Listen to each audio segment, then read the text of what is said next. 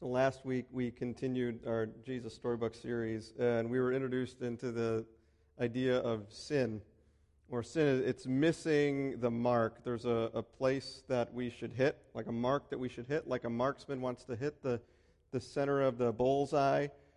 But sometimes you miss the mark, and you miss that center of the bullseye, the way things were perhaps supposed to be. And we talked about how it was taking the good things that God had created and bringing them in a direction that God didn't really intend. And we used a phrase, perhaps you remember it, perhaps you don't. People don't sin for the hell in it, but for the heaven. We saw how Adam and Eve saw, looking at the fruit, they saw that the fruit looked good for food, something that they needed. They saw it was pleasing to the eye. There was goodness in it. It was beautiful. It was pleasing. It was something they wanted to look at. And they found out via the serpent that it was something that would give them wisdom. And so because of those perceived good things that they saw, they went ahead and they ate of the food. Though there was that good in it, it was still, though, breaking the commandment of God, missing the mark. I find that phrase something that's helpful for me, because oftentimes if I look at others, I think about, well, how could they do that? But in reality, I need to flip that phrase back on me. Where are the areas in my life where I'm perhaps deceiving myself and saying, hey, this is really a sin, even though I see that I'm focusing on this good aspect on it. Right? Seeing the intention that I had rather than the sinful behavior. If you didn't check out last week, go onto the podcast, the YouTube channel. If you're already there, you're already on Facebook, you can feel free to check it out after today or whenever. And if you're still in need of a Jesus Storybook Bible, reach out to Mindy via her email address, mindy@princetoncrc.org, or the office email address, which is office@princetoncrc.org, and we'd love to get you a copy in some way. Today we're moving to a story that we find in most every children's story Bible. You find it all over the place. You find it in most curriculums for Sunday school. You find it in nurseries, painted on the wall sometimes. We don't have any murals, but sometimes in nurseries you'll see a mural of this boat and animals coming out in a rainbow, right?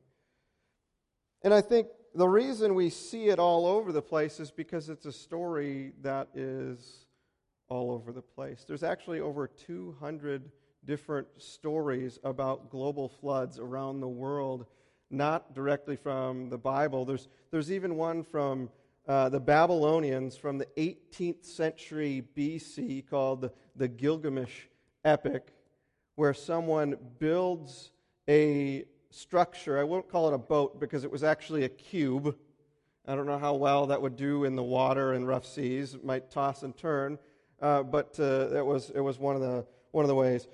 We've seen other stories too, or heard of other ones. In Hawaii, there's a story about a family. I don't remember his name, but he builds a big canoe that fits a house on it for animals and his family, and a flood comes, and only his family and those animals are saved. There's other stories as well in Greece and in China that focus on a large-scale flood in the world. But we're going to focus on the one that's in the Jesus Storybook Bible. I remember this last week, I actually had a 1980s video game about this story. It was a Nintendo NES, that's the entertainment system, that's the oldest one that you could get, the first Nintendo. And I had a Bible Adventures game with this story where you were the character Noah. But there was one difference in this, is that Noah had to go gather the animals, so you were like running through the jungle and you needed to pick them up and you'd carry them on your head and you'd bring them to the ark. Looking at it a little bit different way, and oftentimes what we'll find, and even with the Jesus Storybook Bible that we'll hear in a moment, there are some things that we put in these stories that perhaps are not actually in Scripture. All right, so let's, without any further ado, let's read it from the Jesus Storybook Bible today. Time passed, and many people filled the earth. Everyone everywhere had forgotten about God and were only doing bad things all the time. God's heart was filled with pain when he had heard what had happened to the world that he loved. Everywhere was disease and death and destruction, all the things that God hates the most. Now Noah was God's friend, which was odd in those days because nobody else was. Noah listened to God. He talked to God. He just loved being with God like you do your best friend. Noah, God said, things have gone wrong. People have filled my world with hate instead of love. They're destroying themselves and each other in my world. I must stop them. First, we'll build an ark. Do you know how to build an ark? Neither did Noah. Luckily, God knew, and he would show him. A storm is coming, God told Noah, but I will rescue you, I promise. I'll send the animals to you, ones that creep and crawl and slither and slime and gallop and hop and bound and climb. And don't you forget to pack everyone's food. The storm was going to wash away all the hate and the sadness and everything that had gone wrong and make the world clean again. God had thought up a way to keep Noah safe, but Noah would have to trust God and do exactly what he told him. So Noah built an ark, very short for a large boat. Noah's neighbors came out to watch and point and laugh because they didn't believe Noah about the boat or the storm or needing to be rescued. If you're reading in your NIV, there's no mention of neighbors, by the way, right? That's one of the areas where we add in things that maybe we think was taking place when seeing someone do something as odd as build a boat in a desert. And Noah must have looked rather silly. His boat was in the desert. The desert was nowhere near the sea, and there wasn't even a cloud in the sky. Would anyone need an umbrella, let alone a boat? But Noah didn't mind so much what other people thought. He minded what God thought. So he just did what God told him to do. When the ark was ready, God said, "All aboard!" And Noah's family and all the animals climbed inside. Then God shut the door, and it started raining. For minutes that joined into hours, that joined up into days, that joined up into weeks and weeks. And the rain joined up into puddles, that joined up into rivers, that joined up into lakes, that joined up into a flood that covered the whole world. Their boat that had once seemed so big suddenly seemed very small, but in the middle of a huge storm and the crashing waves and all the thunder and lightning, through it all, God was with them. And he kept them safe for 40 long days and 40 long nights. Finally, the rain stopped. The sun came out and Noah threw open the windows. "Hooray!" everyone shouted. Noah sent his dove out to explore, and it wasn't long before she brought him back a fresh olive leaf. Everyone knew exactly what that meant. She had found a tree and land. The water was going down. At last, the boat landed quietly quite suddenly on the top of a great mountain. As soon as it was safe, God said, "Out you come." So they did, everyone skipping and dancing onto dry land. The first thing Noah did was to thank God for rescuing them, just as he promised. And the first thing that God did was to make a promise: "I won't ever destroy the world again." And like a warrior who puts away his bow and arrow at the end of a great battle, God said, "See, I've hung my bow up in the clouds." And there in the clouds, just where the storm met the sun, was a beautiful bow made of light. It was a new beginning in God's world. It wasn't long before everything went wrong again, but God wasn't surprised. He knew this would happen. That's why before the beginning of time, He had another plan, a better plan. A plan not to destroy the world, but to rescue it. A plan to one day send His own Son, the rescuer. God's strong anger against the hate and sadness and death would come down once more, but not on His people or His world. God's war bow was not pointing down at His people. It was pointing up into the heart of heaven. As we go through this story, not just the story of Noah, but the story of Scripture, we see how after Adam and Eve sin, after they miss the mark, people become more and more and more prone to doing the same thing. If we would have read some of the in-between chapters, we would have read about how Adam and Eve's own children participated in that. How one of their sons took the life of his brother, Cain killing Abel out of jealousy. God took notice. Humanity continued to miss the mark, and God, He noticed. And then we get to this chapter, Genesis chapter 6.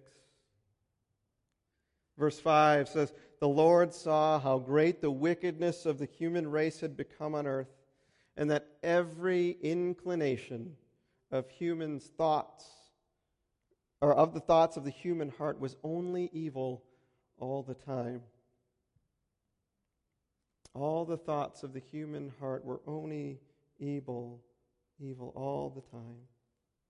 Notice what's in that passage. Sin was so deep within the hearts of people. It's not just the actions that were sinful, but it's the intentions.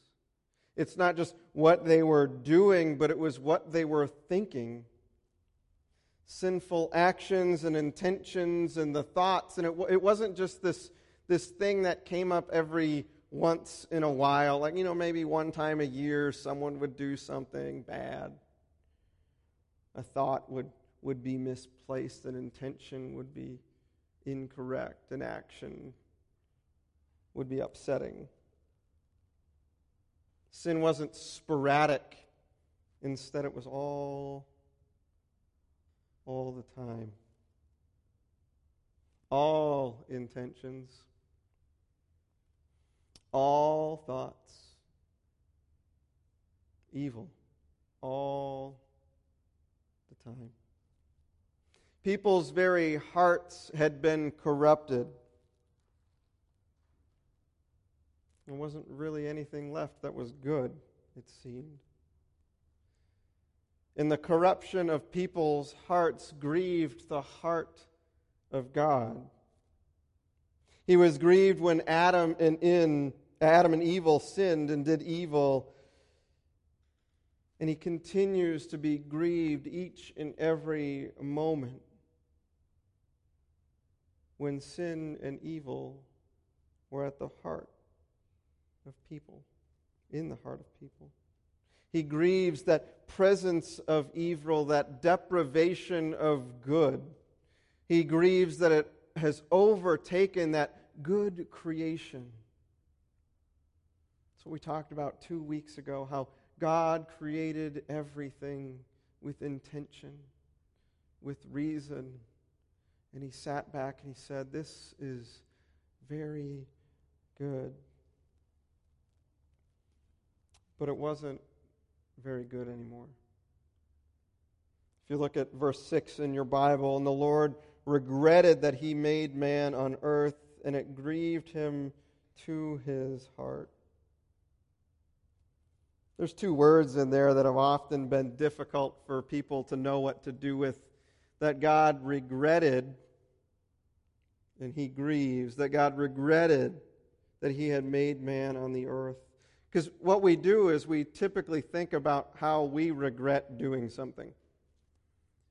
A simple example, a little over a year ago, Emily and I desired to get a new family vehicle that was one that had less than 200,000 miles on, that we could take to go visit family in Wisconsin and Iowa, something that fit the family, that would allow us to travel well. And we made a decision based on the information that we had, so we bought a 6-passenger vehicle, and a month later, I regretted that decision because we found out we were pregnant with our 5th child and had nowhere to put her, and we weren't going to be the people that decided which child do you leave behind when you go travel. We were going to take them all with us, though we probably selfishly said, hey, you can take all 5 children and I'll stay home, right? But we regretted maybe that decision. That's not really what we're getting at here, though. Regret isn't sorrow for like making a choice here in when we think about God doing this. When we think about these words, regretted and grieved, they're used other places in the Old Testament, and there's 10 different definitions or translations that we get from those areas, which perhaps makes it a little more confusing for us. Regretted, grieved, changing mind is one. Taking an account, I believe, is another way it's put it. And what it really is God is not regretting the people, but He's regretting perhaps what it has become, because God is just. And God knows that the evil nature of all these humans, that they were evil all the time, must come to an account. And he needs to go through the work of trying to balance the books, so to speak, to try to keep that evil at bay. So He's not grieving the creation of people like we might think. He's grieving the evil that has overtaken the hearts of His people, the people that He had created good. God's mind is motivated by His sense of justice. It's not this sense of anger, an angry God that's up there out to get you. He was realizing the scales were out of balance.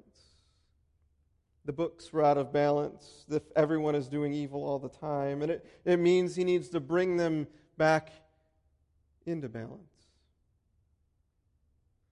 And He finds one person on earth who's not worthy of destruction. He finds one person on earth who He has a relationship with and who He would call righteous. One person on earth that would evade all of the destruction, one person in his family, Noah. One person was spared in his family while the rest of humanity paid for that account. This one person in his family really are giving us an education on how we were to live. Here's what the book of Hebrews says about Noah. By faith, Noah, being warned by God concerning events as yet unseen, in reverent fear constructed an ark for the saving of his household. By this he condemned the world and became an heir of the righteousness that comes by faith. Noah believed God's warning. God came to Noah and gave Noah a warning about what was to come and what he was to do. And Noah believed God's warning of judgment that was to come, and he trusted by faith. He trusted by faith that the Lord would keep him safe if he did exactly what He said, which was to build this large boat. Noah understood the character of his Creator. The character of his Creator, that God would do what He sets about to do, that God is going to do what He says, that you can take God at His word. It was no light undertaking.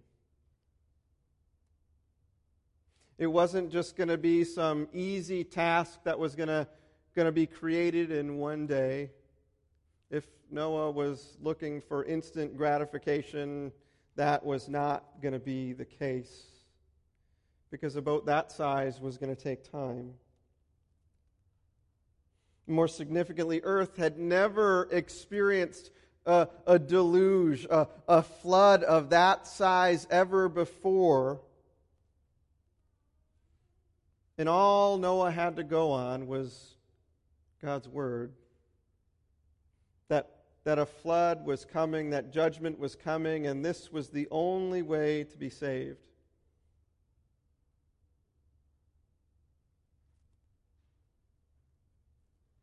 Noah, if you look at the situation, really had no reason to believe God. They hadn't experienced anything like it before. Why would it come now? The world hadn't operated that way, that there was a flood. But he trusts.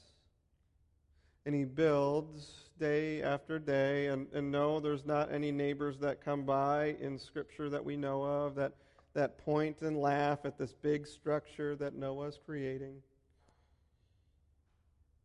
But the rain does come.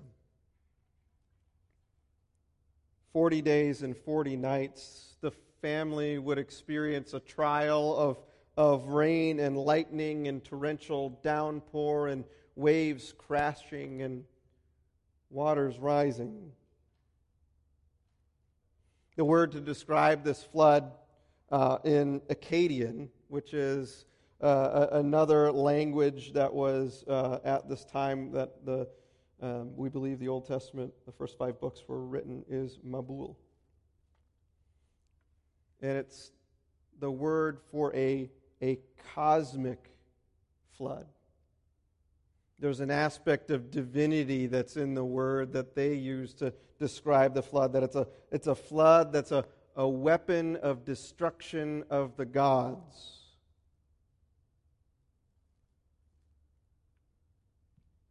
Akkadian's the language of the ancient Mesopotamian nations, and so the word here that's used for flood is of a similar vein, even though this is Hebrew.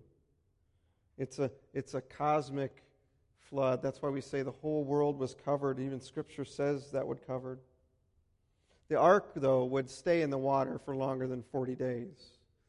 The Jesus Storybook Bible says, it's 40 days and 40 nights, and they let out a dove, and shortly after, bada bing, bada boom, there's an olive tree branch. But it was a little longer than that. Noah and his family went in a week before the rain started. In Genesis 7:24, it says the waters prevailed on earth for 150 days, and then they abated or receded from the earth for another 150 days.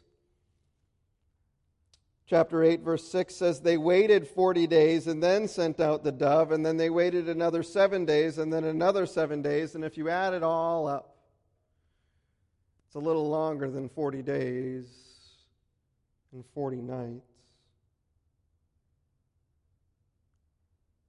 They were quarantined, you could perhaps say, a little longer than 40 days or the 4 months, but maybe about the better part of a year on a boat with a bunch of animals.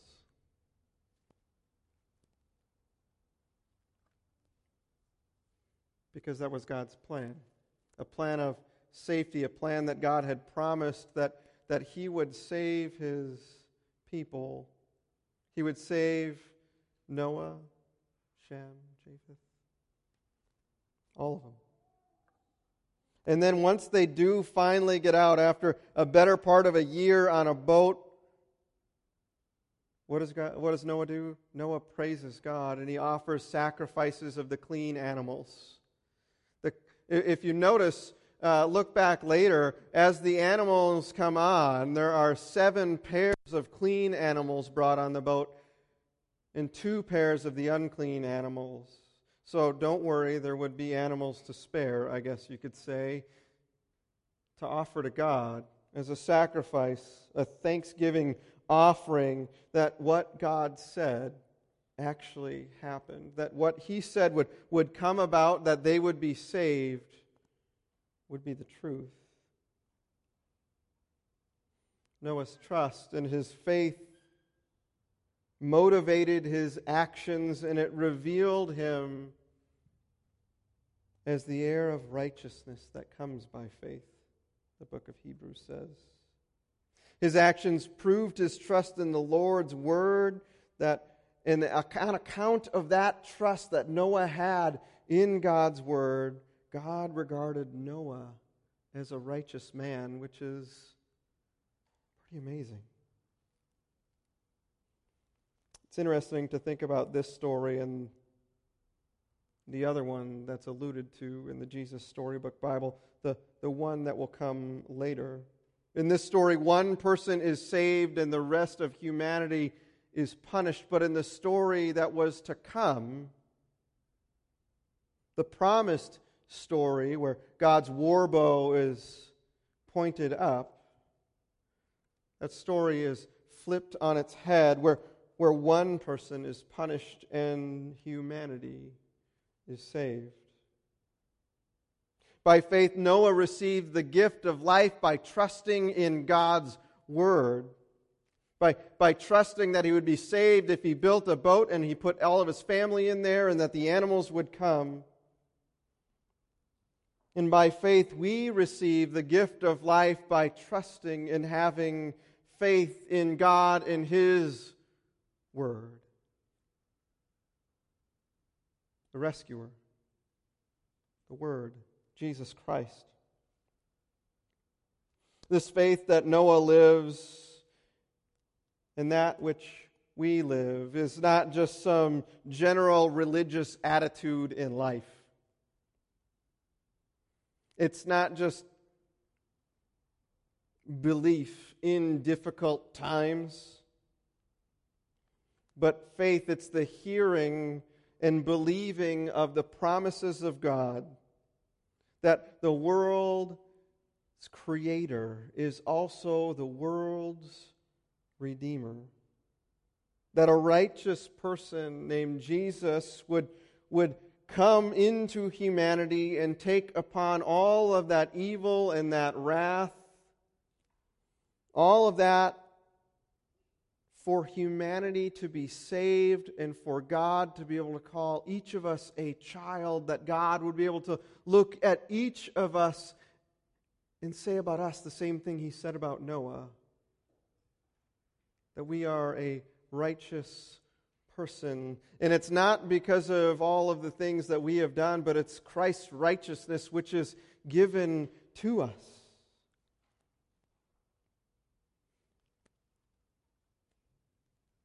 It was a grace to Noah that he was saved. It was a grace to him, and he really didn't have much control over what was going on, because even in the construction of this large boat, there was no rudder. There was no way for Noah to control what was going on and to be able to put things in the way that he wanted them. Instead, there was an entire trust that God was the one going to keep them safe. They weren't able to use the rudder to miss large waves that were going to hit the bow or the stern. And in the same way, we need to trust God. That it's all His action, it's all His doing. It's the only way for us to be saved. Noah needed to believe something that he hadn't yet experienced and couldn't see. He couldn't put a finger on it. And we too need to believe that something is coming that we have not experienced and that we don't know much about it. The judgment of humanity that's spoken of in Scripture. The new creation that God says He's going to bring about. None of it we've seen, but we trust and we have faith in His Word. But I think Noah shows us that faith is more than just believing the right things. It's living the right way because you believe the right things. The things that we believe should cause us to live in a different way. That's why he built the ark in the first place. And we need to be okay with God rearranging our entire person, our entire body, our entire mind, transforming it, because that's what he's going to do. I'm sure Noah's life looked a lot different after God came to him and said, there's a flood coming. I want you to build a boat that's 400 feet long. I'm sure his life was rearranged. His whole family's life was rearranged. His kids were probably doing something different that next day, and he himself was probably doing something different next day.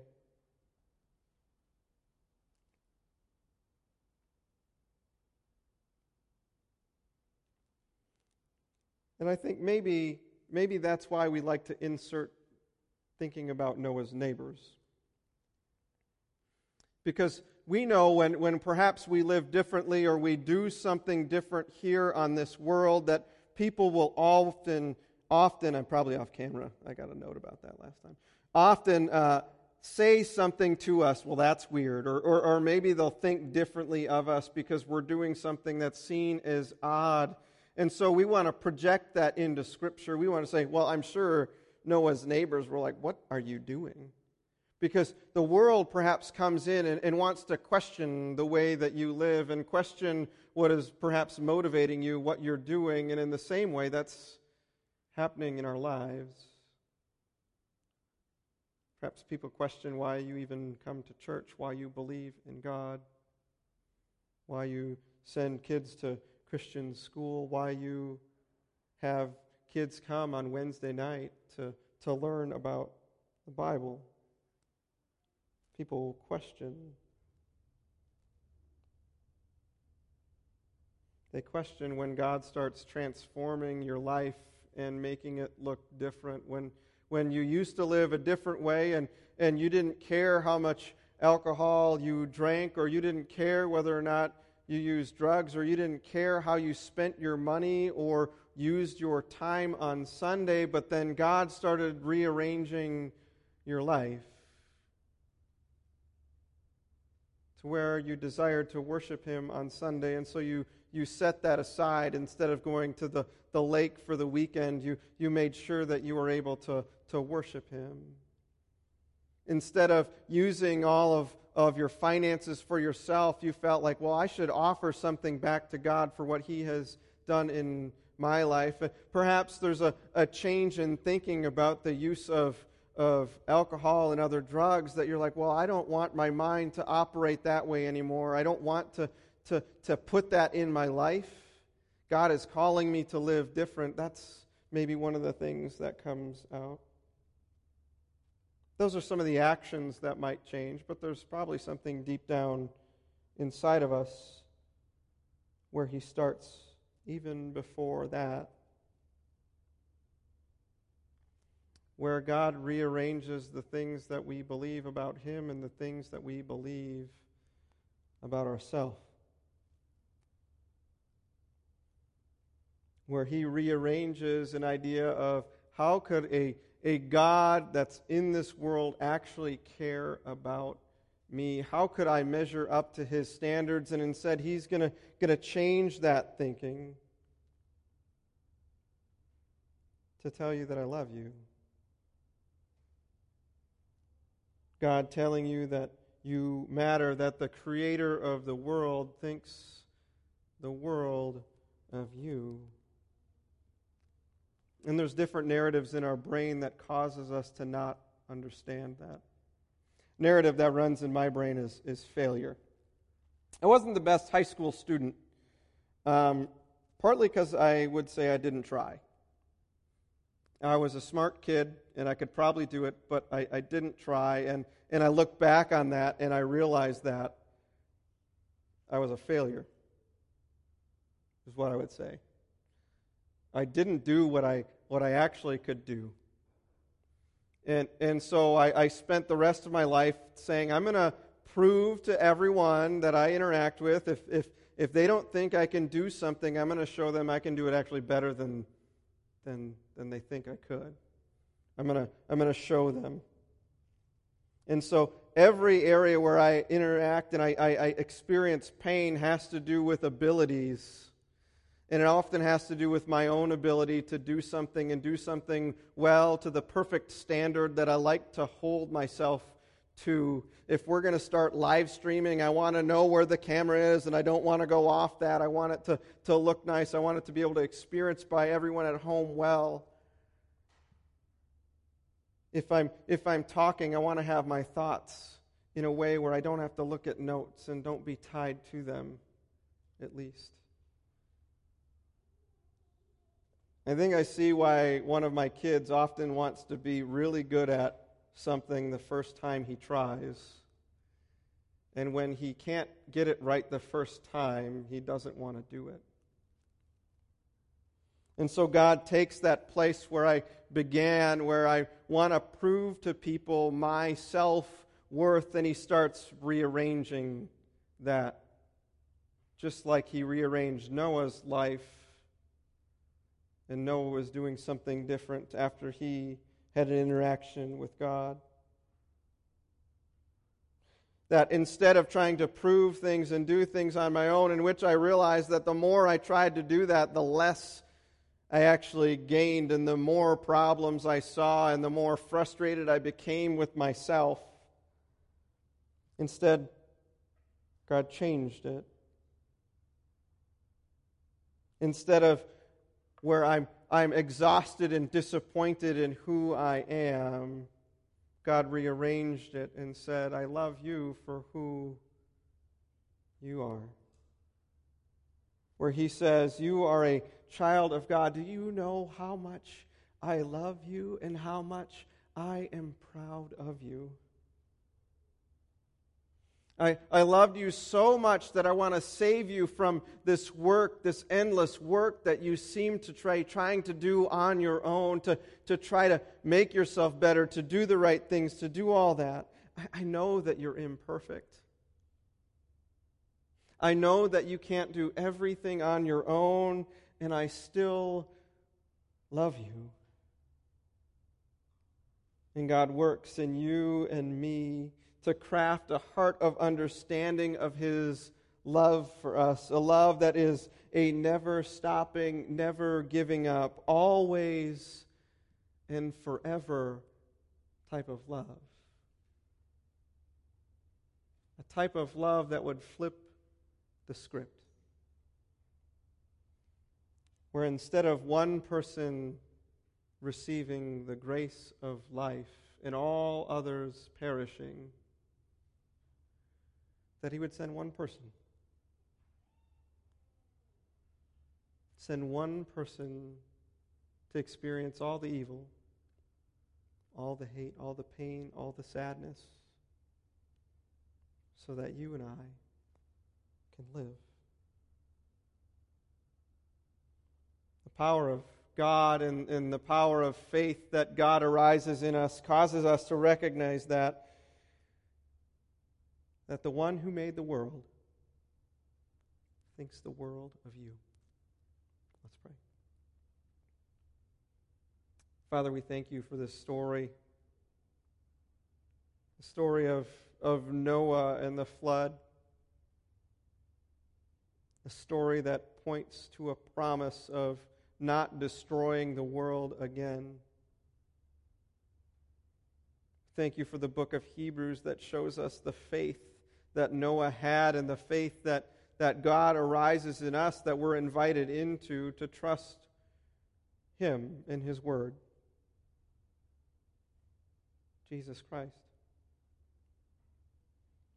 We pray that you would be able to work in us healing of those narratives that need to be rearranged and flipped upside down in our life. Those narratives that focus only on what we do and not on what Christ has done. Help us realize how much you truly love us. It's in Jesus' name that we pray.